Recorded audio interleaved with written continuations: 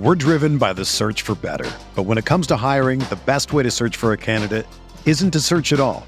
Don't search, match with Indeed.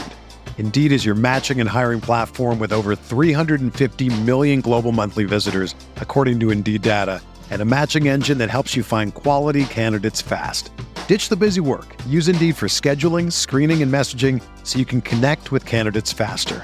Leveraging over 140 million qualifications and preferences every day, Indeed's matching engine is constantly learning from your preferences, so the more you use Indeed, the better it gets. Join more than 3.5 million businesses worldwide that use Indeed to hire great talent fast. And listeners of this show will get a $75 sponsored job credit to get your jobs more visibility at Indeed.com/Blue Wire. Just go to Indeed.com/Blue Wire right now and support our show by saying that you heard about Indeed on this podcast. That's Indeed.com/Blue Wire. Terms and conditions apply. Need to hire? You need Indeed.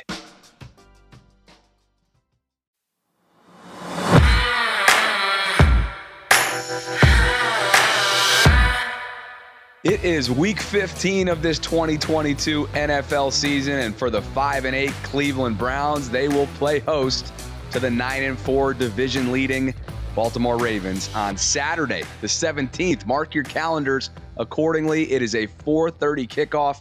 Matter of fact, back-to-back Saturdays, the 17th and Christmas Eve, the Ravens will play. So a little bit of a different schedule here as we make our way towards the final month of the regular season and, of course, postseason league-wide in the NFL as well. Welcome into the Ravens Vault. I'm Bobby Trossett alongside my partner and co-host, Sarah Ellison. We're getting you ready for this matchup. We have a one-on-one conversation for the Cleveland perspective from ESPN's Jake Trotter coming up in just a matter of moments. But, partner, we know how AFC North play is this time of year, right? It's basically, hey, flip a coin, close your eyes, and let's see what happens. It's going to be hard fought. It's going to be ugly. There will be bloodshed. And even though Cleveland is not yet mathematically out of the postseason race, they don't have a ton to play for these days. Deshaun Watson will be making his just third start since coming back from that long suspension. And that's just one of the many storylines going into this one. 0.4% chance of making the playoffs, the Browns do. But I think they are going to get up for this game. I think that with Deshaun Watson, as you said, only being there 3 games, they want to prove that they have something going forward. I think they would love to play spoilers to a rival. We all know how much Cleveland hates Baltimore, still feel like they stole the franchise, from Cleveland, all of that. So they'll get up for it. And, Cleveland isn't a great team. And yet it's always wild finishes, it feels like. I just am thinking of, Lamar having to go in and get an IV. Most people prefer to think he went to the bathroom, comes back out, hits Hollywood Brown. I remember, a blocked field goal, I think it was, and returned for a touchdown to win in like the last second of the game. It's just always crazy. And so you can't take a win against Cleveland, for granted, and you can't just expect it. And at the same time, the Ravens have really no breathing room with the Bengals just breathing down their necks. They've got the same record. And so this is an important game. It's an important game. You're going into it, for the most part, healthy, except for one big glaring omission, which is Lamar Jackson. He has not practiced since getting knocked out of that Broncos game. And so it's an important game, but you got to do it without your starter. And hopefully everybody can rally around Tyler Huntley again and bring home a win, but it will not be easy. We'll cover a lot of what you just referenced throughout the course of the next hour or so, including Tyler Huntley's latest when it comes to the concussion protocol, a Patrick Queen apology form that we discussed in one of the morning vaults this week, Brown's injury situation at the linebacker slot in position, and what's going on with Mark Andrews in terms of the opponent's defensive game plan. That and so much more coming up. But first, let's toss to our one-on-one conversation with the aforementioned ESPN's Jake Trotter. He is Jamison Hensley's equivalent. We had Brooke Pryor on from Pittsburgh last week, so we're covering good ground here. He's as plugged in as anyone when it comes to Browns knowledge. And here's our conversation. All right, Jake, well, thank you for joining us. And just to start off, can you take us through so far the return of Deshaun Watson and kind of first the reaction from fans in the football world, and then secondly, how he's looked and impacted the offense? You got to go back to the Houston game, his first game back in 700 days, kind of a surreal scene. Early on, while he was warming up, there really weren't very many fans in the stadium at all, like just maybe a couple hundred. And most of them in there at the time, were clamoring for his autograph, not just Browns fans, but Texans fans as well. And, he at one point, took a break from his warm-ups, was, signing autographs and taking selfies. And then the game started and the stadium filled up a little bit. It was only half full. The Texans are awful. It was a very apathetic crowd otherwise, but before every snap, there were, this cascade of boos coming down. I don't think I've ever seen anything like it. Wow. Because the crowd wasn't really into the game, and there were a lot of Browns fans there, and it was like the only time the crowd really showed any kind of emotion or reaction was just to boo Deshaun Watson before every snap. He obviously played terribly in that game.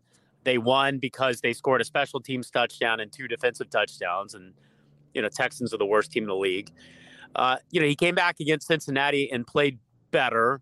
I think here in Cleveland, there's kind of a sentiment that he looked like Joe Montana against the Bengals, but I think people are viewing it through the prism of, the lens of the Houston performance and not of a guy making $230 million. It'll be interesting to see when that flips, probably not until the 2023 season. And now that the Browns are basically eliminated from playoff contention at 5-8, I guess this season really is only about, reacclimating the Deshaun Watson for 2023.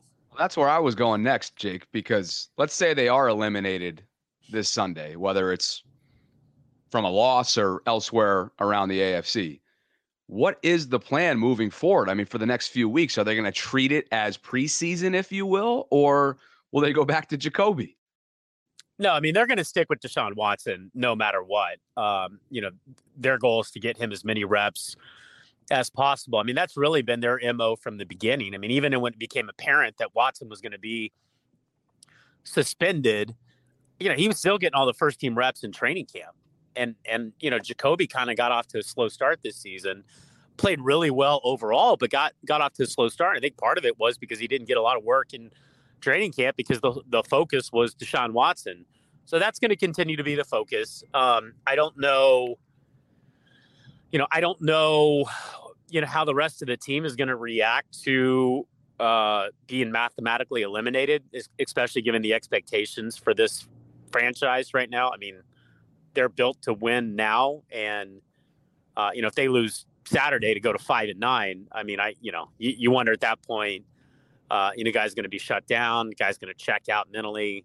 Who knows? But really, from an organizational viewpoint, it's all about trying to get Deshaun Watson as much practice and as many snaps as possible in games so that when 2023 comes around, he can start to earn the second year of that $230 million contract. I mean, he's making $45 million guaranteed this year, to play in basically, 4 meaningless games plus 2 other games that they split. Yeah, I think Steve Bisciotti is still bitter about that contract there, as it's kind of thrown a wrench in things with the negotiations with Lamar Jackson. I mean, it is crazy, $45 million for these games.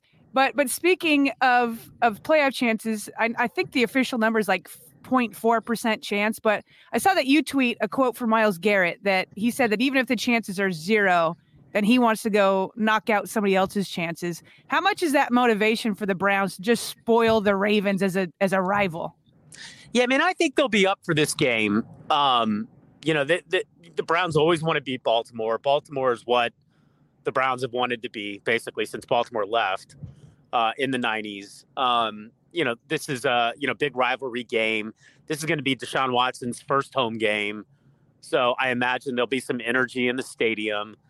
So I think the Browns will show up to play. They're a little bit banged up.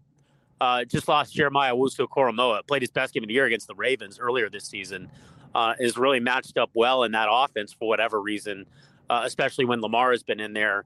But I mean, I think that they'll show up. But if they lose Saturday, then I wonder, the New Orleans Saints on Christmas Eve, at Washington, and then at Pittsburgh, where the Browns always lose late in the year.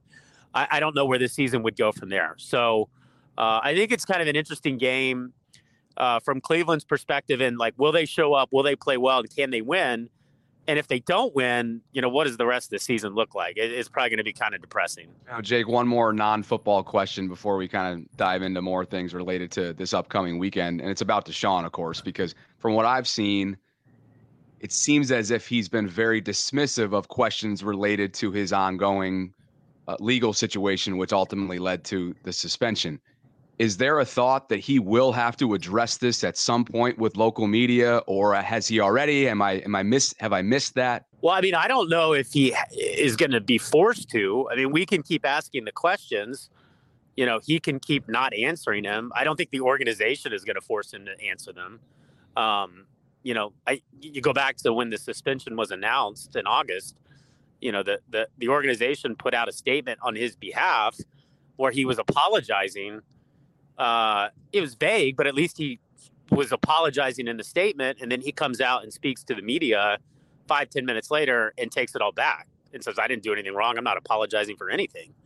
So I don't know what's going to happen. I do think that it's going to continue to hang over his head and the organization's head until he answers some questions about it. I asked him a couple of weeks ago, okay, you're not going to answer non-football questions now. Are you in the future? And basically said, I don't know what the future holds, was his answer. So I don't know what's going to happen. I mean, at some point, those questions are going to get asked again. I'm not sure how he's going to approach them, but I don't think he's going to feel compelled to do anything because he hasn't felt that way really since the Browns traded for him and gave him that record contract. Yeah, it's certainly not going to go away. Hey, Jake, in terms of if the Browns do lose this weekend, as you said, there's a lot kind of riding on it, and then the rest of the season's going to, where do you go from there? What's the temperature of Kevin Stefanski's seat? With the record that it is it kind of well, he hasn't had his quarterback, he just now got back? Or is there, is the temperature on his seat, getting warmer, hotter, and is he expected to be back with Watson next year? Well, there's this narrative here that, the season was lost when the NFL and the NFLPA, agreed to a settlement that extended Deshaun Watson's suspension from 6 to 11 games. Mm-hmm. I would actually counter that the Browns' record would be exactly the same if Watson were suspended 6 games. We saw how he looked in Houston, right? His first game back would have been at Baltimore with the 6-game suspension. They were not going to win that game. Jacoby actually played pretty well in that game.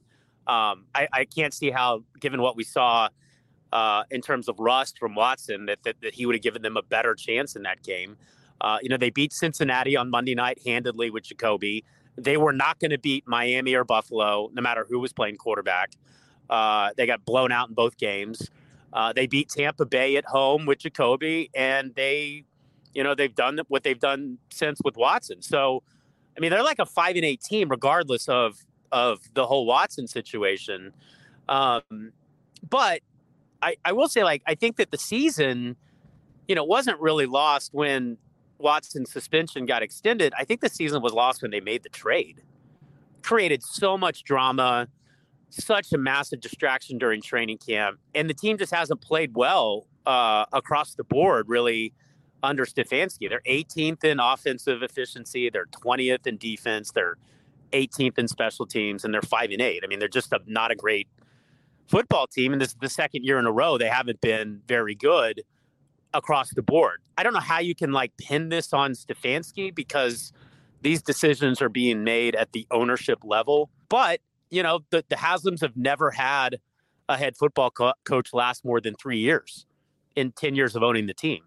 And yeah. Stefanski's getting ready to complete his 3rd season. So I wouldn't rule it out. I think at this point, I'd be a tiny bit surprised just given how they're finally all on the same page from ownership to front office to coaching staff. That's something, alignment is the word that they've used, something they've really coveted. They finally have it. And the idea of throwing that away based on decisions that were made above the head coach's level, I think would be puzzling, to me. So, and I think the other part of it too, they have this chief strategy officer, Paul D. Podesta. He was the Jonah Hill character in the movie Moneyball. Like, he's the one that's hired Andrew Berry. He's the one that's hired Kevin Stefanski. So, and the Browns are the most analytically inclined team in the NFL, even more so than the Ravens. So are they going to fire Stefanski and let him hire another guy of his ilk? I don't understand what that really accomplishes either. I mean, listen, Stefanski has not had a good year. He's a very good play caller. I think the decision-making has been just really hard to wrap your head around at times. And they just, mentally, they're not the toughest team in the world.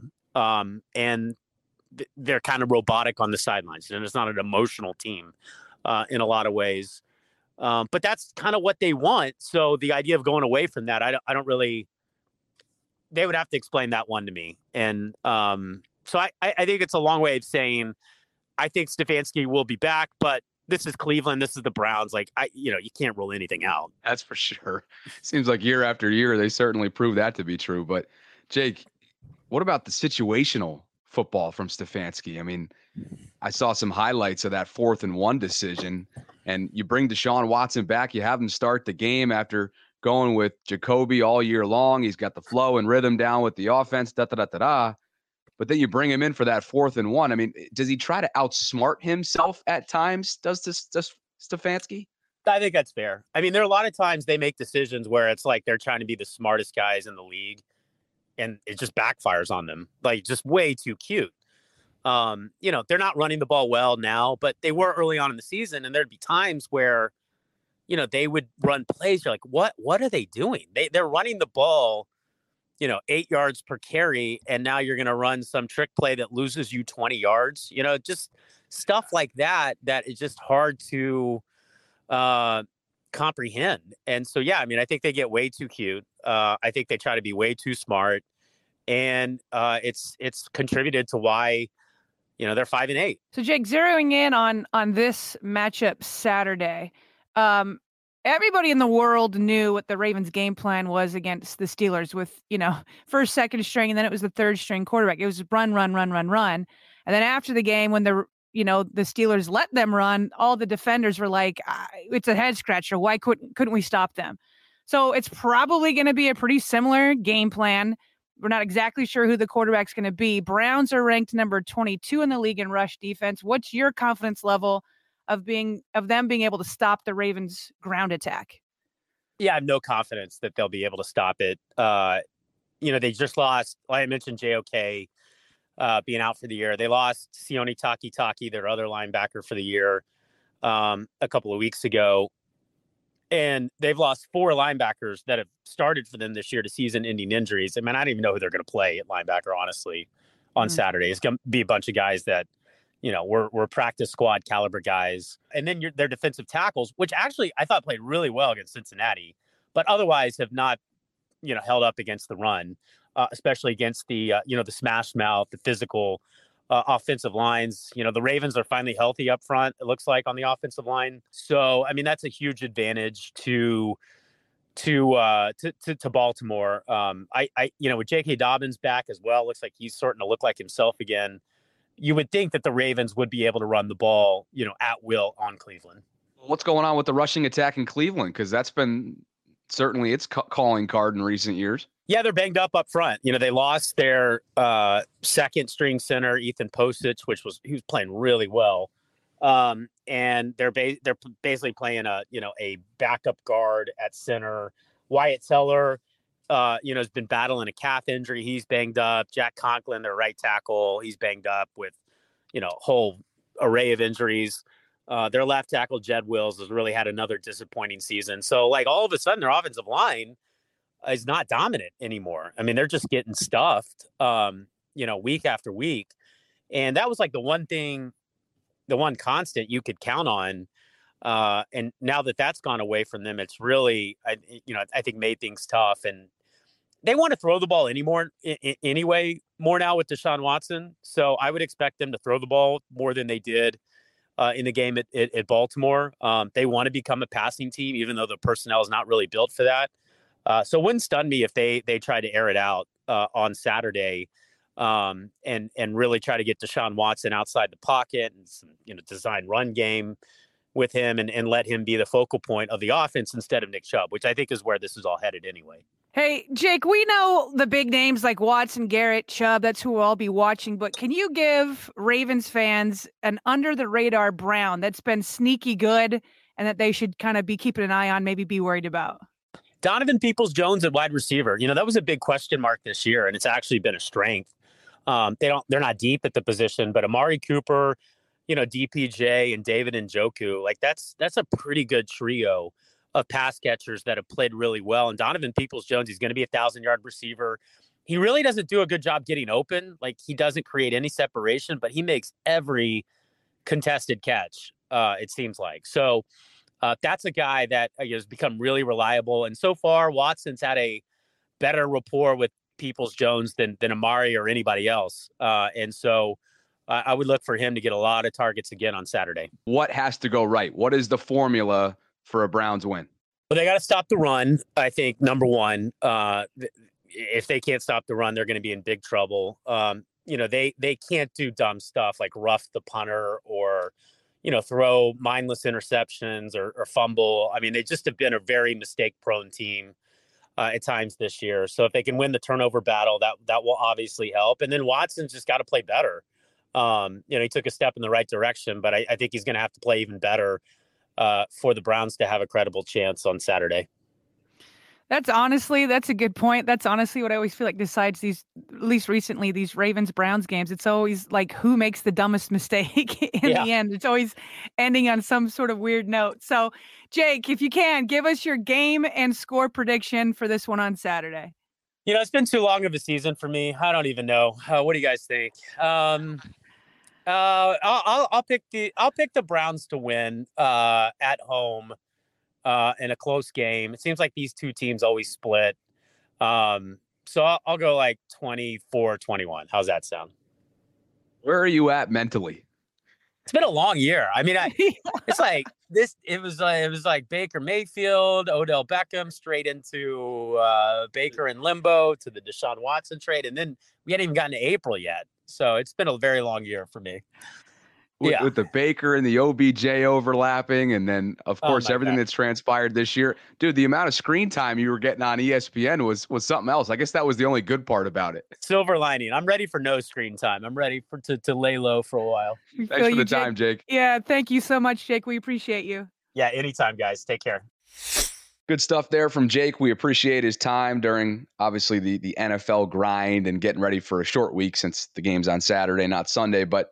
Now, my biggest takeaway, Sarah, is I do find it ridiculous that Deshaun Watson thinks that he doesn't necessarily have to face the music when it comes to answering fair questions from local reporters.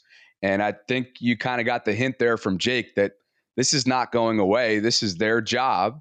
And at some point, he is going to have to speak for himself, not hide behind the organization's PR statements that are very easy to put forth. So again, we're going to talk football, but I think that was my biggest takeaway from a situation that I can't imagine being in a position where you and I are in the Cleveland market and having to cover this guy over the last year or so. I get it. Allegations are allegations, and things have been cleared up in the court and legal system.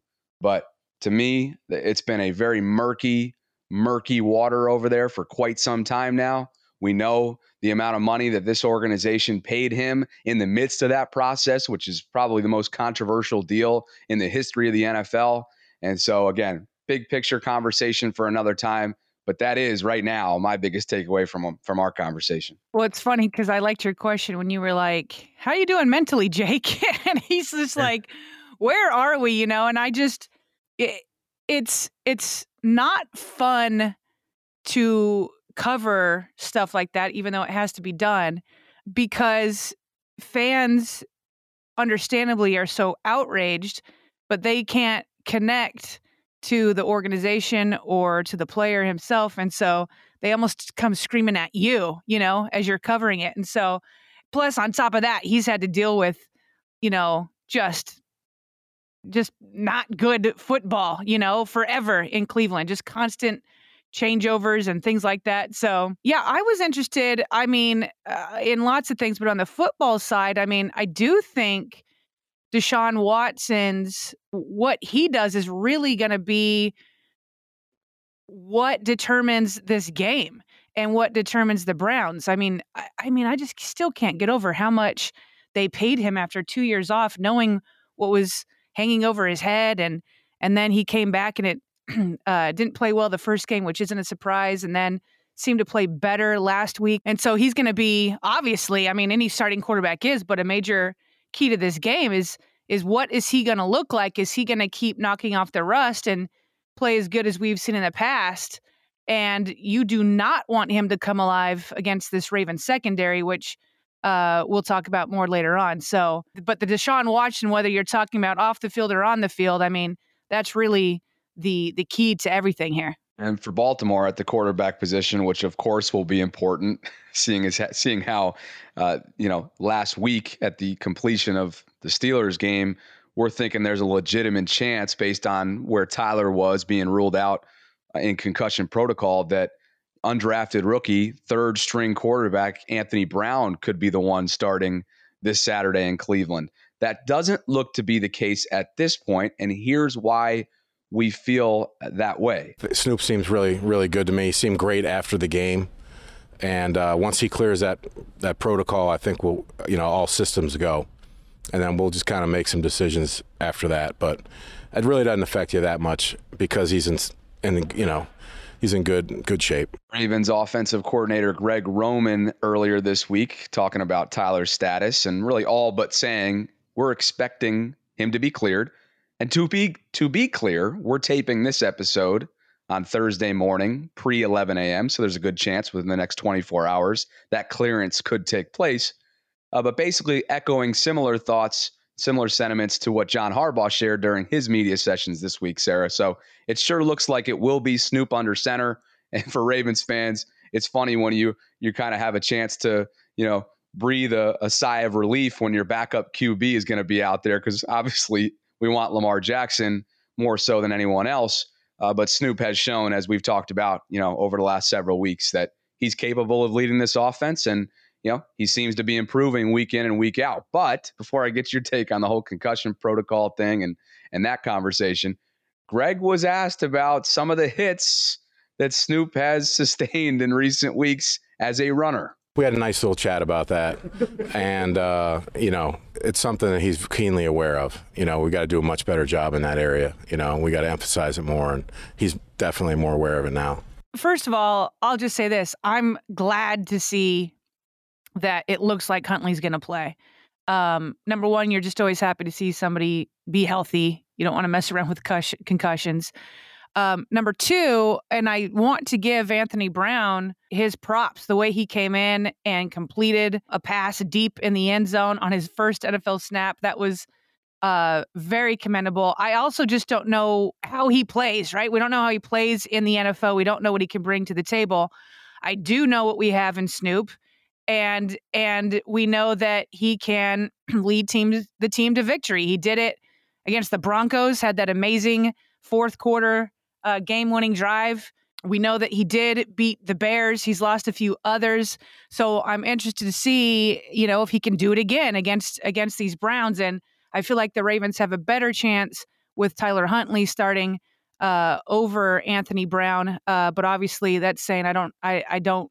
There's not a lot of tape on Anthony Brown to say whether or not he would succeed, but I know that Tyler can. Having said that, because I'm glad he's there, boy, do I hope that he's protected more, whether that's through the play calling or his own decision making. It just kind of makes you appreciate even more the durability of Lamar Jackson. It has just been said since he's drafted, oh, you can't run and stay healthy long term. And that just hasn't been the case. I did a long-term study over the last decade, and running quarterbacks are not injured the most. And as we know, anytime Lamar has sustained an injury, it's been from the pocket. Having said that, because there are some quarterbacks in the past, including RG3, and then the way Tyler Huntley was taking hits, it does make it seem like running quarterbacks get hit more. But it doesn't have to be that way. You have so much more control when you're running as opposed to just sitting back there like a sitting duck in the pocket with your eyes down the field. But as a runner, you can give yourself up, you can run out of bounds, all that kind of stuff. And Huntley has just chosen to, like, instead of going out of bounds, take on a hitter or a defender when he just doesn't have to. He'll plow in with his shoulder, or the reads he makes on the RPOs and the option runs. I mean, he's got to make the right decision. So I want to see him and Giro protect him because I do not want to see him go down again. Because I think with him under center, if Lamar can't be there, Tyler gives the best chance of winning. I was thinking about this week, Sarah, along these same lines. So a few days a week, I play pickup basketball. For those that are listening that are familiar to the Baltimore area, it's in Canton. And, it's typically some intense, not high level basketball, but, competitive basketball, let's say that.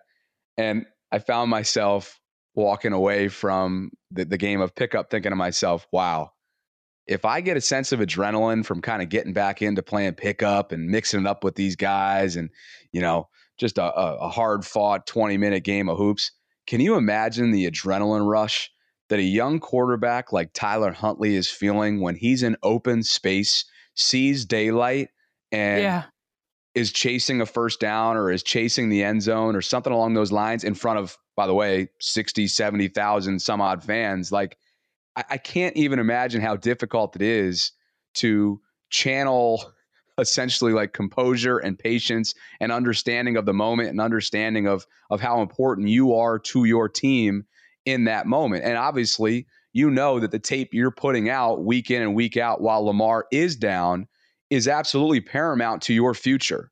You want to be a starting quarterback at some point in this league, whether it's in Baltimore or elsewhere. And all of that, I would have to think, just naturally, organically goes into putting your body on the line like we've seen.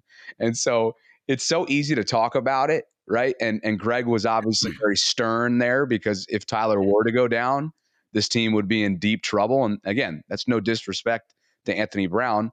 The unknown is why we're saying that about Anthony Brown. And one note on him, too, that I don't think we've mentioned it enough.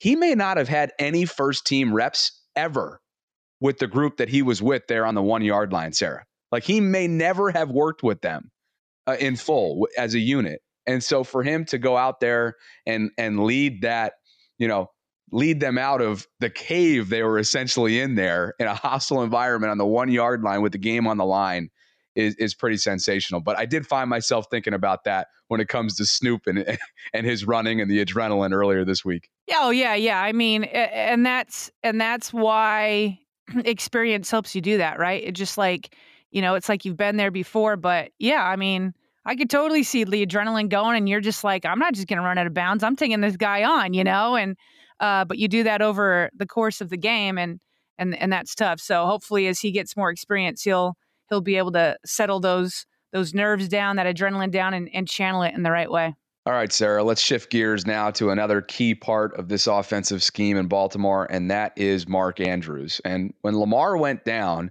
I'm not sure maybe we realized how much of a drop-off there would be in terms of chemistry between Mark and Tyler Huntley. And that's not to say that there isn't any chemistry there, but there is somewhat of a significant drop-off. And we saw that one specific play where Tyler Huntley rolled off to the right and kind of brought a bunch of guys with him in that Steelers game. I know we talked about this in our instant reaction, and 89 was wide open on the left-hand side of the field for what would have been a walk-in touchdown. Before we get to that and just their overall chemistry, Greg Roman was asked about, hey, how can we get this guy more involved? They're paying a lot of attention to him. There's times when he's just purely getting doubled, and there's a lot of ways to build a double, but he's getting doubled a lot. And a lot more than he ever has, and a lot of variety of different ways. It's that simple, So there's times when you can design some things to beat a double team, and there's times when the ball's got to go elsewhere, or else you're asking for, now you're playing with fire, trying to throw it into the defensive coverage, So But Mark's having a great year. I thought he played incredibly this past week in terms of playing football, not stat sheets and all that. Like he blocked really well. He had a lot on his plate in that regard. We have all the faith in the world. Mark's one of the best tight ends in the game. Sarah, his roles as a non-pass catcher haven't exactly been talked about much throughout his years in Baltimore because he's been such a key part of their pass catching. So it is funny to hear Greg kind of dap him up about those areas because we know that he's obviously been more than serviceable in those, but it's just not something we often talk about. Yeah, I mean, we always have dubbed him, or the media has always dubbed him as the pass catching tight end, and that he was not the blocking tight end. But Roman is right. I mean, a few of the plays, if you go back where there was important key runs, Mark Andrews was a key blocker, and the one I'm thinking of is that 6-yard run by Gus Edwards, where honestly everybody blocked perfectly on that play. But to point out Mark Andrews specifically, he stood up J.J. Watt, and J.J. Watt was like digging, and T.J. Mark Watt, Andrews. Yeah, sorry, my bad. T.J. Watt, and he was digging, and Mark Andrews didn't give up an inch. So yeah, having said that, listen, this passing game has got to get a spark. And, as you mentioned, part of it is, the chemistry between Huntley and Mark. Lamar would often throw to Mark even when he was doubled, or sometimes it felt like there was like 4 opponent jerseys in the vicinity. So some of it is just like, let Mark do what he does. Some of it's don't miss him when he's open, as you pointed out, the one play. But the other thing, and it's and we keep talking about this, but they're going to keep doing that until the Ravens have other legitimate threats at wide receiver. And I think that Demarcus Robinson has really played above expectations. So, Devin Duvernay, I felt like he's been good, but I feel like he was better when Rashad Bateman was out there. I thought they complemented each other well. And so it's going to have to be that other weapons step up. And at least that did happen this last week in the form of running backs. I mean, J.K. Dobbins, even not even being 100%, was a complete game changer having him out there. So wherever other weapons can step up, that's going to help. And Roman himself is going to have to get creative in helping, Mark get open and help develop other receiving routes so that the defense has to pay attention to other places. So it's a combination of things. It's going to be, and there's been a couple, this is earlier in the season. I don't know if it was as of late, maybe I'm just forgetting, but Mark's got to catch the balls that are coming his way. I remember he had a couple of easy drops. So it's a combination of Mark, making those catches when they come. It's Tyler Huntley getting chemistry with them. It's Tyler Huntley not missing him. It's Greg Roman, designing plays to get him open, being more creative, and other receivers stepping up. It's a combination of those things, but you're going to need a Mark Andrews playing at an all-pro, Pro Bowl level once the Ravens reach the postseason, because you can't just have J.K. and Gus going, at it in the run game. You do have to have a threat in the passing game. And who, aside from Demarcus Robinson over the last month or so, has been that threat? That's kind of what you were getting at. I mean, Duvernay has had his flashes, but, who else is commanding the respect aside from Demarcus Robinson that, gives the opportunity for these opponents, as we've seen, to just double up Mark? Because, we just got to worry about Demarcus on the outside, guys. So let's just double up and frustrate the heck out of Mark all game long. And, we'll take our blows in the run game. And let's see if we can hang with them with our passing attack or with our ground game. In this case, it'll be Cleveland's ground game, we think, with Chubb and the boys. So, it's could this be, though, given some of Cleveland's linebacker issues, could this be sort of a breakout game for Mark? I say breakout in the sense that it's just been a while. Resurgence. Right, exactly. It's been a while since he's had one of his signature games. Could this be the one? The Browns have lost 4 linebackers to season-ending injuries. Most recently, Jeremiah Owusu-Koramoah, the second round pick from 2021, had his best game as a Brown, by the way, they say in Cleveland earlier this year when the Ravens and Browns matched up. Of course, Baltimore won that one 23-20 at home here in Baltimore. And then the other guys, Anthony Walker, Jacob Phillips, Taki. So, I mean, they're down to, and we heard this from Jake, right? Like, they're going to be down to some probably practice squad, random signing kind of guys at the linebacker position. And maybe that is an area that Giro looks to exploit with Mark. We're driven by the search for better. But when it comes to hiring, the best way to search for a candidate isn't to search at all. Don't search, match with Indeed. Indeed is your matching and hiring platform with over 350 million global monthly visitors, according to Indeed data, and a matching engine that helps you find quality candidates fast. Ditch the busy work. Use Indeed for scheduling, screening, and messaging so you can connect with candidates faster. Leveraging over 140 million qualifications and preferences every day, Indeed's matching engine is constantly learning from your preferences, so the more you use Indeed, the better it gets. Join more than 3.5 million businesses worldwide that use Indeed to hire great talent fast. And listeners of this show will get a $75 sponsored job credit to get your jobs more visibility at Indeed.com/Blue Wire. Just go to Indeed.com/Blue Wire right now and support our show by saying that you heard about Indeed on this podcast. That's Indeed.com/Blue Wire. Terms and conditions apply. Need to hire? You need Indeed. Hey, it's Kaylee Cuoco for Priceline. Ready to go to your happy place for a happy price? Well, why didn't you say so? Just download the Priceline app right now and save up to 60% on hotels. So whether it's Cousin Kevin's Kazoo Concert in Kansas City, go Kevin, or Becky's Bachelorette Bash in Bermuda, you never have to miss a trip ever again. So download the Priceline app today. Your savings are waiting. Go to your happy place for a happy price. Go to your happy price, Priceline. Yeah, he absolutely has to exploit it. This is a great opportunity to get Mark Andrews going again. And maybe, again, I'm not advocating that, Huntley throws into, coverage that's just not making, I'm not advocating that he make bad decisions, but put a little trust in Mark where you can to let him come down with things against, as Jake pointed out, and as you pointed out, like some practice squad level linebackers. So it's the perfect opportunity for the two to kind of like ignite their connection. And then on top of it, this is again, and Jake said he had no confidence in the Cleveland Browns being able to stop this running attack. I mean, I'm with him. I was watching. Did you see this? The Wired from Ravens Productions, where Roquan Smith was giving a pregame speech. And by the way he was doing that and the way he was talking with his teammates, it seemed like he was drafted here and he's been here his whole career. Let's go earn today. Let's go hit them out from the jump and let them know who we are and that we here to stay from the first play to the last play. It's going to start with y'all and PQ. Once they start that, we're going to finish that. We do on 2. 1, 2. Woo! Like in a matter of a couple of weeks, he has already commanded the respect and friendship with the other guys on this team.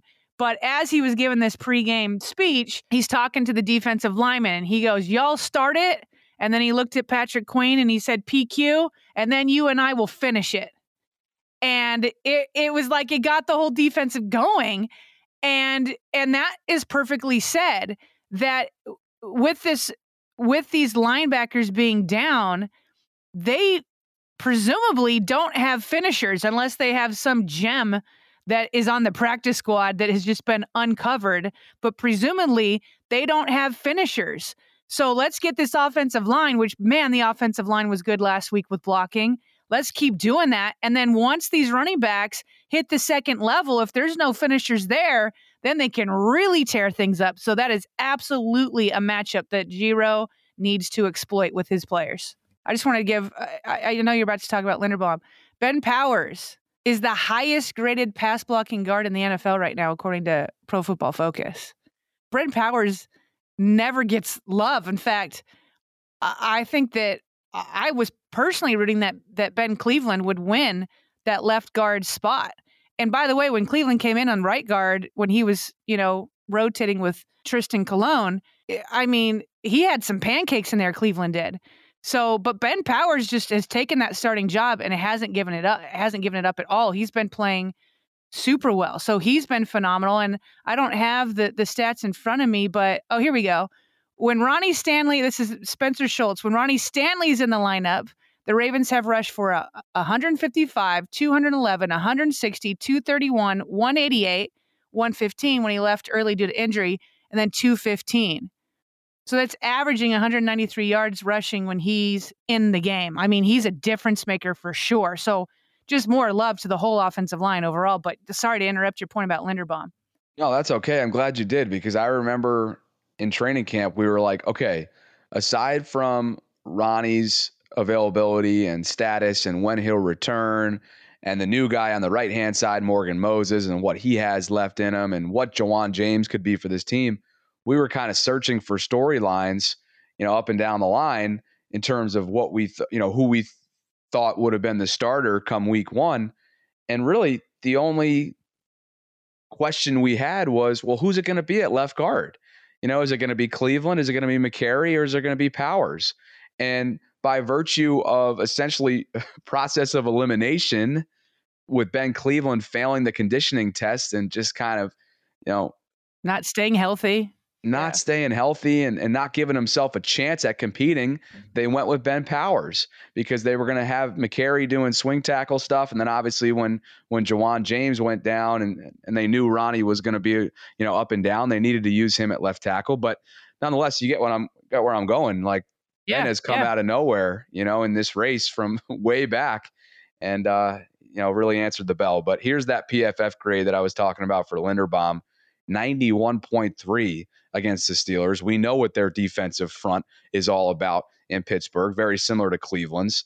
They're bad boys up there, and yet that single game grade ranked first among all offensive linemen across Week 14 grades, and second among all rookie offensive players this season. So, yeah, they're getting great contributions from their young dude, and obviously kind of probably with that Grinch smile that I talk about before, right? That the front office has a little Grinch smile this time of year, festively speaking, because of all the hate and questions and controversy that came with using a first-round pick on a center back in April. Yeah, he's been fantastic. I mean, the criticism still stands that the Ravens never quite replaced Hollywood Brown, but yes. I don't think you can criticize the pick to get Tyler Linderbaum and the way Kyle Hamilton's playing. He just keeps going up after a rough beginning, which is not uncommon for rookies. So we had started talking about linebacker play on the Cleveland side, and then we kind of brought up Roquan, and but I've loved with Patrick Queen coming alive. I mean, he was doing well before Roquan arrived, but I think Roquan has even helped him take to another level. So I just think it's been funny, this apology form. I haven't even seen the apology form. Do you have it? I need to look it up because we got to read it off. I have it. Yeah. So, man, we're giving our guy Spenny a lot of airtime here. All right. I think we got to talk to him. I mean, he's got to send us Christmas cards for the amount of airtime he's getting here on the vault. But Spencer Schultz. It's not his fault that he's had good tweets. All right. I mean, you just, I'll highlight whoever has a good tweet, or a Absolutely. bad tweet. We'll highlight those too and say why they're bad. But anyway, go ahead. Yeah, we will. Spencer Schultz, popular Twitter personality at Ravens for Dummies, had a great one recently. Earlier this week, he put together a Patrick Queen apology form and essentially asking fans to hold themselves accountable, the ones that were kind of noisy about PQ earlier on in his career, probably really as recently as earlier this year. I think it was in the Miami game where he stumbled a couple times. But anyway, so Spenny writes, to Patrick Queen from blank, date blank, reason for behavior. And you can check off the following boxes. 1, I was caught in a social media bandwagon. 2, I forgot he was only 22. 3, I was jealous of Patrick Queen. 4, I was just upset with the coaches. 5, I don't know football, or 6, Mercury was in retrograde. And then, of course, below, you got to check off the box. I will hereby respect Patrick Queen, and I will not talk down on the future first ballot Hall of Famer, which, of course, is having a little bit of fun. It's just hyperbole. But that's the box. So if you're out there and you haven't seen this one yet, we ask you, hold yourself accountable. If you are all over PQ, he's playing great right now. But before we get into the kind of which boxes we think most folks are checking, and PQ talked on this on national television, Sarah, we do have to acknowledge, again, we already have, but we have to acknowledge that before Roquan came, he was playing solid football. When Roquan showed up, it was taken to a Pro Bowl caliber kind of season for PQ. Yeah, and real quick, tell me if I'm wrong. Is Spencer the one that Patrick Queen blocked due to criticism, and then they like made up and he went on to a show? That was Spencer, right? Yes. Yeah. So this is awesome that they've like gone from blocking one another to going on each other's show and retweeting his form, all of that. So that's just a funny story all around. All right, but what did PQ say? He said, are we going to roll that? I think people did write me off early.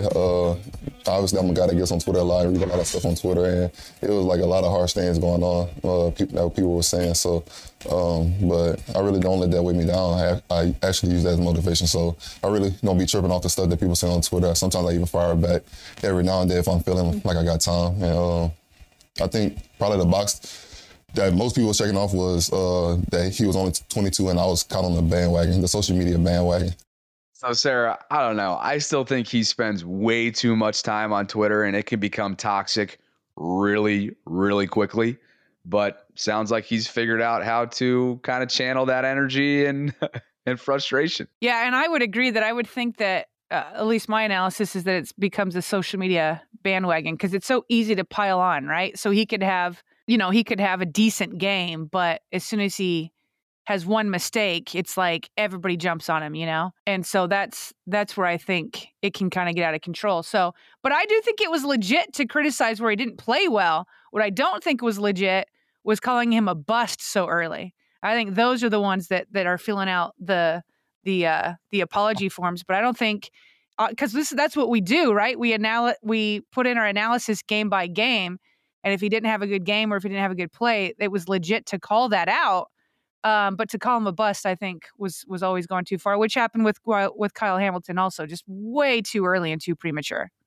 Absolutely. Yeah. And gosh, I mean, he's been a polarizing figure for whatever reason, probably just because of his draft status, right, as a first rounder. And then, of course, at the position in the history of the Ravens, we know what the linebacker position has been and meant to this organization. So I'm just happy for him. He's a good guy.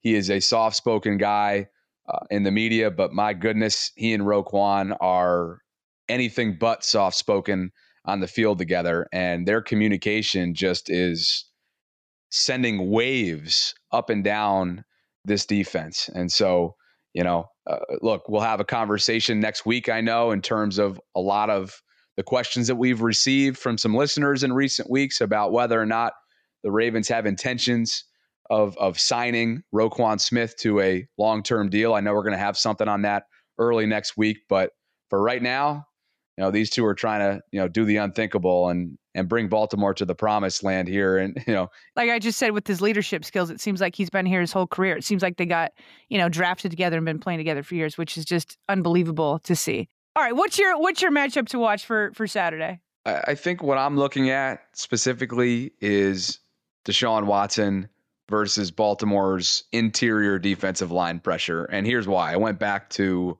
the box score when these two teams played the first time around in Baltimore.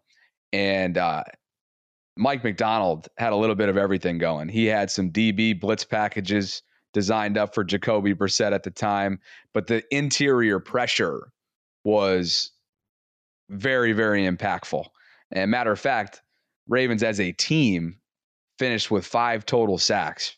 Patrick Queen had 1. By the way, he had a game high 11 tackles, 7 of which were solo, 1 sack, 3 tackles for loss, a QB hit. So the pressure was coming from all over the field. But PQ had 1 sack, Calais had one there in the interior. Kyle Hamilton, coming on a little DB blitz package, had one. And then Justin Houston, who's been quiet in the sack department in recent weeks, had two. So if that's any indication for what could be coming this time around, I think that that's going to be my matchup to watch. But most importantly, in some of the highlights that I've seen from Deshaun so far in just 2 regular season games, obviously since returning from the suspension, like we talked about, he's been a little twitchy, a little indecisive in the pocket, as you might imagine, as he kind of gets back into the flow of handling his business in the pocket, which is just obviously organized chaos and chaotic. So that's something I'm looking for. How about you? With the Browns, you always start with Nick Chubb for sure. He's everything to them. But I have confidence in the Ravens rush defense, which ranks number 2 right now. And that's for the whole year. And it's been even better since Roquan has come on the scene. So I have more confidence that they'll be able to contain, not stop, but contain Nick Chubb. What I have less confidence about is this pass defense. And I asked Jake for his sneaky good player, and he brought up Donovan Peoples-Jones.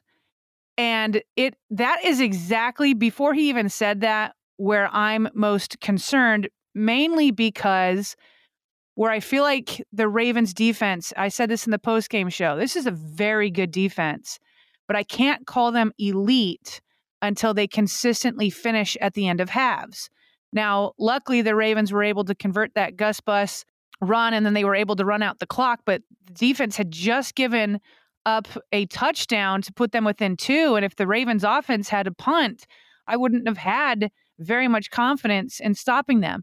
The Ravens pass defense ranks number 26 right now. And it's so surprising because the Ravens pump most of their cap dollars into the pass defense. And so, Marlon last week just had a bad game. We both said we both think he's going to bounce back, and he needs to. Marcus Peters, he always gambles, and that's okay as long as the picks are there, the interceptions are there. I don't think he's reached his pre-torn ACL form. So it's just this idea. I think Marcus Williams coming back helps, but I look at the box score from last game too. Amari Cooper had 74 yards. Donovan Peoples-Jones had 71 yards, and Njoku had 71 yards. And so, that's 3 receiving guys. I mean, obviously Njoku's a tight end, but that's a lot of yards. And so that's what I'm going to be watching is, can the Ravens DBs and linebackers slow down this passing game? And so that's what I'll be watching. It just makes me nervous, especially can they slow it down at the end of halves when that's what teams are going to be doing. They're just going to be throwing it to the air, if they're behind.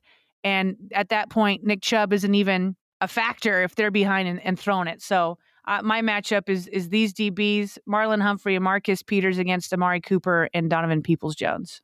Yeah, if the Ravens are clinging to a less than 1 possession lead in the game's final minutes, and Cleveland is put in a position where, you have to take the ground game out of play because the clock is now essential. Can we sit here and have confidence in the pass defense to close out a game and bleed out the clock? And I don't think we can say that confidently, at least on a consistent week in and week out basis. And that's something that Mike McDonald was asked about this week. Not only Marlon's uncharacteristically poor performance at Pittsburgh with the bigger threat that is rookie wide receiver George Pickens, and obviously the proven threat that is Deontay Johnson. But Mike Mack was asked about Marlon's play within the last week or so, and also the pass defense, statistically speaking. When you look at the deep passes and the kind of the big play pass rule, again, it's hard to attribute it to to 1 or 2 things. Like last game, it wasn't Marlon's best game, but he's a guy that I think he's an elite corner, and we're going to keep putting him in situations where he's going to be man-to-man in one-on-ones, and we're confident he's going to win those. I think you just looked at 3 separate situations that happen to string together in one game. And then there's some other things where I actually think we've done a good job of keeping the ball in front, over probably the last half of the season. So I'm curious on those stats, but the game that sticks out is this last game, and we're confident that he'll make those plays moving forward. Too, Sarah, for those who have been following along with some of Marlon's stats between the inside and the outside, what he's asked to do within Mike Macdonald's scheme, he's been exceptional in the slot. He's struggled at times with bigger wide receivers, as we saw on Sunday in Pittsburgh, on the outside. So some may wonder, and we covered this a little bit in the Morning Vault earlier this week, some may wonder, well, why don't you just exclusively use him in the slot? But the reality is, aside from Marcus Peters, behind Marcus Peters, I should say, from a depth standpoint, there isn't that one guy who they feel they can trust to do the heavy lifting. And unfortunately, they lost who they thought that guy could be week 1 in New York. Kyle Fuller, right? Jalen Armour-Davis, a rookie. He's now done for the year with a season-ending injury. Pepe Williams has gotten his opportunities, but he hasn't proven to be that guy. And maybe that's okay because he's a rookie. Same with Jalen. They have a learning curve that they're going through right now as mid-round picks in the 2022 draft. Brandon Stevens hasn't proven yet that he can be that guy either. So, it's a difficult situation all of a sudden. And as we talked about in the Morning Vault, I guarantee you, as it is every year, cornerback will come at a high priority level for this team come April. Bobby, that leads exactly into some of the email questions we got, because Hunter Mitchell wrote us and says, Bobby, Sarah, I've been listening to your show daily since week 1. I've really enjoyed your takes and analysis. The last post-game show, Steelers, was great. Keep up the good work. Question. The only position listed CBs to take a snap yesterday, meaning against the Steelers, were MP and Humphrey. It seems Kyle Hamilton carried the load in the slot. Is that sustainable against the higher scoring teams like KC, Miami, and Buffalo? Cheers, Hunter.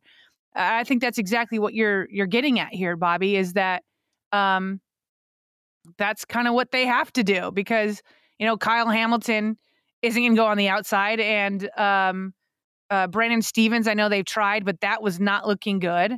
And so, as you said, Kyle Fuller went down. So, but to Hunter's point, this is what we're talking about. This is why I brought it up as the matchup to watch.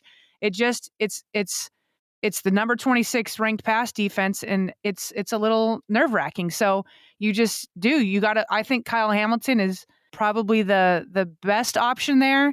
Now Humphrey does still go inside from time to time, but as Macdonald said, he will have him travel a little bit with whoever is their best receiver. So sometimes he will go into the slot, but that is, I think, the best option right now. And they're just going to need Kyle Hamilton and to play well there. And Humphrey's got to play better on the outside because they just don't have another option on the outside. I should mention, too, that right now, CB2 on the right side, listed wise on the depth chart, is Kevon Seymour, who's been a very valuable special teamer in recent weeks. But as we've all seen, when he's asked to do, heavy workload kinds of roles at the cornerback position, things don't tend to go well. So that's just something to keep in mind as we get ready for January and postseason football. But our next email comes in. And again, we would love to hear from you. We're trying to sneak in as many emails as we can during our preview episode. So hit us up at BaltimoreRavensVault@gmail.com. But this one comes in from Tucker. And Tucker's like a celeb these days because Tucker is the one who proposed to his now fiance at the Steelers-Ravens game. So he says, my name's Tucker. I'm the Ravens fan who proposed to my lovely fiance on the sideline before the game on Sunday and just wanted to say thank you for the shout out. We talked about it in our instant reaction. I listen to your show almost every day and love all your content. It was a magical day, and I never expected it to turn out so big. Keep on giving us that great daily Ravens content. And Sarah, it's had some legs. I mean, ESPN's picked it up. A bunch of publications have picked it up, and we talked about it on Sunday, and good for him and good for them to find love in a hopeless situation. Ravens Steelers. Are you kidding me? Hey, man, it worked. It works. I told you my husband was born in Pittsburgh. Not that he was like a massive plan. In fact, he moved to New York later, but his parents are both Steelers fans, and I've converted them. So it's possible. But congratulations to Tucker. I'm glad he emailed us. I'm glad he heard it. I'm glad to hear he's a avid listener. That makes me super happy. This one comes from Sarah Kendall. Hello, Sarah and Bobby. My question for the pod this week is, in your opinion, is this a good or bad Ravens team? With the inconsistency of this team on both sides of the ball, at this point in the season, I genuinely cannot tell. On a grading scale, what would they be at? All right. Great question here, Sarah. I have consistently said that I think the Ravens are playing beneath their potential. I do think since Rashad Bateman went down, I think the biggest flaw is this wide receiver group. And also because I remember in the beginning of the season, we were worried about the pass rushers. I think by now, with everybody coming back and the signings they've made, that is not a concern. It's just funny how quickly things can change in a couple months. And so I think with the Ravens putting all their eggs in the Rashad Bateman basket was not good. So I think that it's scary out there at the wide receiver position. I just don't know that it's threatening enough to opposing defenses. That said, I think the defense is really good. I cannot call them elite yet because they need to finish out halves. And it's just always a scary proposition with 2 minutes left in the other. And it doesn't matter who the other quarterback is on the other side.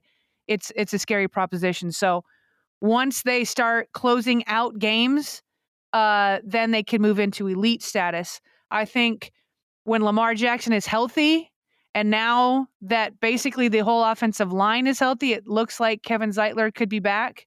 You got J.K. Dobbins back. You've got Gus Edwards back. If you get Lamar back, I think it's a very good offense.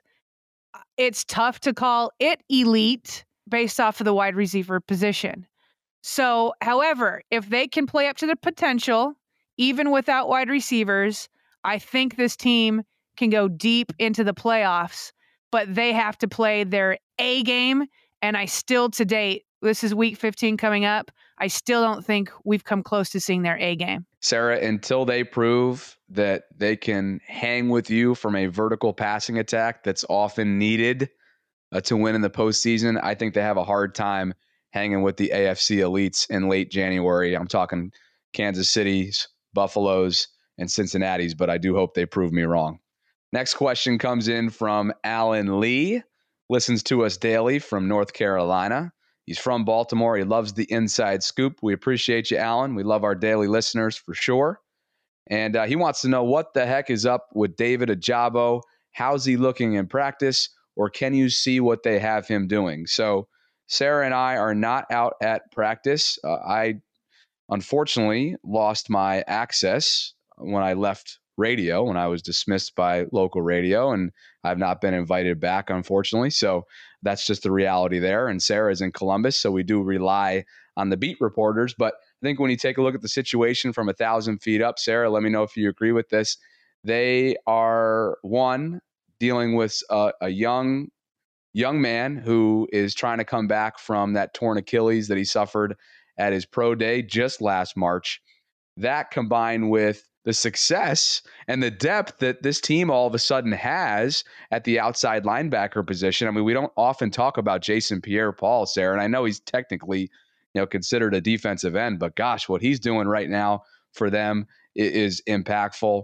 We know that Justin Houston is having a career year, at least he was earlier on this season. Hopefully he finishes up that way. Odafe Owe is, yes, he's been underwhelming, but he's still proven to be, impactful, and they want to give him a chance as a former first-round pick. So, I haven't even mentioned Tyus Bowser yet. So I think all those factors are in play here, which is why I don't believe we'll see Ojabo this year. And it's not that surprising. Where are you at with this? Yeah, and Bobby, just real quick here, the beat writers don't really have access to watching Ojabo in practice either, because really only training camp are, as you know, obviously, reporters allowed to be in there for practice. Otherwise, during the season, they're only in there for like the first 15, 20 minutes watching warm-ups. So nobody can really say reporter-wise how he looks in practice. But I did see somebody asking Jeff Zrebiec last week about Ojabo, and he said it wasn't an injury thing. He just said as soon as coaches feel like he's up to speed and, moving fast within the defense, then they would activate him. So that was like a kind of a clue to me that as you alluded to, Bobby, he's a rookie coming into the NFL, missed all of training camp, missed all the rookie camps, missed all the mini camps, and has just recently, been activated. And then on top of it, because the Ravens were so banged up in the beginning of the year, they were first forced to go ahead and sign JPP, who's playing at a great level. And so you have Tyus Bowser, Justin Houston, and JPP, who are all playing well.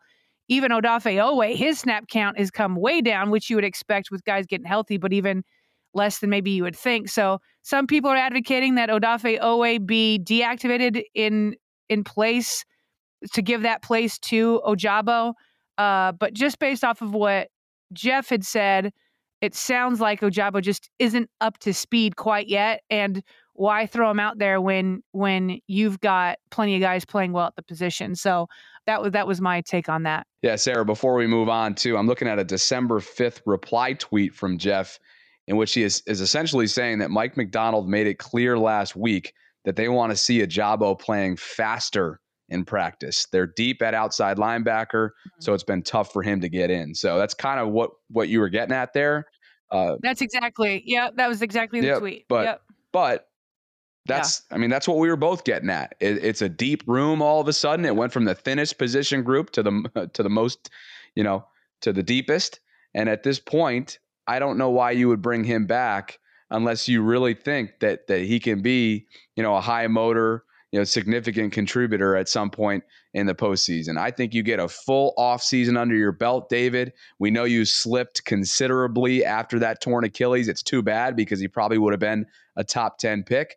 But you could also look at that as super encouraging because if he were to be a top 10 pick and he can get back from this torn Achilles, as we've seen Tyus Bowser do, then maybe this guy can be a big-time contributor beginning in 2023 fall for Baltimore. All right, so this last email leads us perfectly into predictions. Jeff Hewitt, he actually emailed us after our last preview show where both you and I incorrectly predicted that the Steelers would beat the Ravens. And before the game even happened, Jeff was like, guys, you're caught up in the negativity. I believe in the Ravens.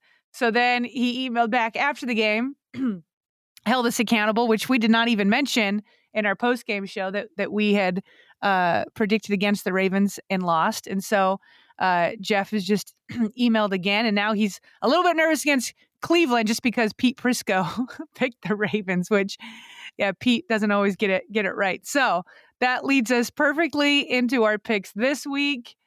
Bobby, let's start with you. Well, first of all, Sarah, you know how Roquan said that he and PQ were putting the league on notice? I mean, Jeff Hewitt put us on notice. Yeah. I mean, we got put on notice by him. He was sending multiple emails, making sure to remind us of last week's predictions. And unfortunately, Jeff, I'm probably going to upset you again. But the positive thing is here, maybe I'm the next Pete Prisco because we were both wrong last week. And look what happened for the Ravens. I am picking against the Ravens in back-to-back weeks here. It is super, super difficult to beat an in-division opponent twice. So often we have seen the Ravens split their season series with divisional opponents, not necessarily Cleveland, definitely Pittsburgh over the years. And I think that's going to be the case this year for Cleveland. Yes, they don't have a lot to play for. Less than a 1% chance at making the postseason right now based on several metrics out there. But Deshaun Watson continues to get his feet from underneath him. Game 2 was a lot better than game 1, having listened to some Browns podcasts this week and also seen some highlights. And I think their ground game is going to be, I know from an interior defensive standpoint, you said it earlier on, Ravens are stout up front, but Nick Chubb, they may not have seen a running back like Nick Chubb yet. He may be one of the best, if not the best, in the entire league. And I think they're going to have a tough time with him. And if they do start to have a tough time with him, then the can of worms is open because guys like Donovan People-Jones can get involved. And we know that the pass defense has been the Achilles heel for Baltimore at stretches this year. So I will go with another low scoring, final here, with the Ravens falling to the Browns in Cleveland by a final score of 18-15. Bobby, what do you mean they've never faced somebody like Nick Chubb? They faced Nick Chubb earlier this season. That's true. That's true. They have faced Nick Chubb, but aside from Nick Chubb, good point. Good call there, partner. You got me laugh coughing over here. Hold on a second. Okay, so they have faced a guy like Nick Chubb once before this year, and it was Nick Chubb. My bad. Brain fart there. Oh, that was funny. No, that was funny. All right. Okay, so this one I had a little bit of a tougher time predicting. I don't like that they're missing Lamar Jackson again. I don't like that the passing game is just not moving the ball. And I'm nervous about, as I said, the matchup with Donovan Peoples-Jones and Amari Cooper. But that said, I think that the Ravens can exploit the middle linebacker crew for Cleveland, both with their tight ends and with their running backs. I think that if they lean into that, win time of possession, which again won't be easy with Nick Chubb on the other side. I also agree with you that it's extremely tough to win back-to-back AFC North road games, but I don't know. This is one of those games where I feel like I said, it always comes down to craziness. And because I literally can see it going either way, I could easily see a path for the Ravens with what I just laid out of the run game and the middle of the field with the tight ends and the defense, playing up to its potential. I could easily see that playing out. I could also see the Ravens pass defense giving up a late win, late in the game. I could see it going either way. And since I feel like this is a 50-50 game, I'm going to side with the Ravens. I'm going to give them the benefit of the doubt. I'm not going to bet on Cleveland because whenever you bet on Cleveland, it seems like, bad things happen. So because I see it as a 50-50 game, I take the Ravens franchise over the Cleveland franchise. So I will take the Ravens. I'll go 20-17. Again, just want to reiterate, I hope I'm wrong, but I do think that it's been a flip of the coin couple weeks for the Ravens, especially in division, and that could very well be the case down the stretch. Maybe not against a team like the Falcons, but they do have a couple more divisional games coming up, so we will see how things play out. But that is our official game preview for Week 15 of this NFL season. Again, mark your calendars accordingly. On the 17th, this upcoming Saturday, Ravens play at 4:30 on a Saturday. So I guess you can all chill on Sunday and watch football. And then obviously the following week, they play on Christmas Eve. And they also play on New Year's Day. So a little bit of a wonky schedule this year. But that is what's going on. We appreciate you so much. If you have a few minutes, and really only it takes about 30 seconds, we would really appreciate it if you would consider leaving a rating and review wherever you listen to our podcast. It allows us to get the proper feedback that we need and obviously continue to bring you daily content on all things Ravens. So, partner, anything more from you before we close out? I would just say we will have a guest on our post-game analysis show after Ravens-Browns. Qadry Ishmael says he's got some things to get off his chest. He wants to clear the air on a couple of things. He's been having a couple of Twitter battles there, so he is asked to come on here to clear the air. So we will do that at some point. We'll definitely review the game and then let him talk a little bit there. So we will have him as a special guest. Okay, yeah, he'll clear the air. Or we'll clear the runway for him. We love Q, and I think low key he's become a daily listener of the Vault, so we don't mind that either. But we would love to hear from you as well with anything you have to say, questions-wise, how you feel we're doing on a daily basis, and if you like the show or not. You can hit us up by email at BaltimoreRavensVault@gmail.com.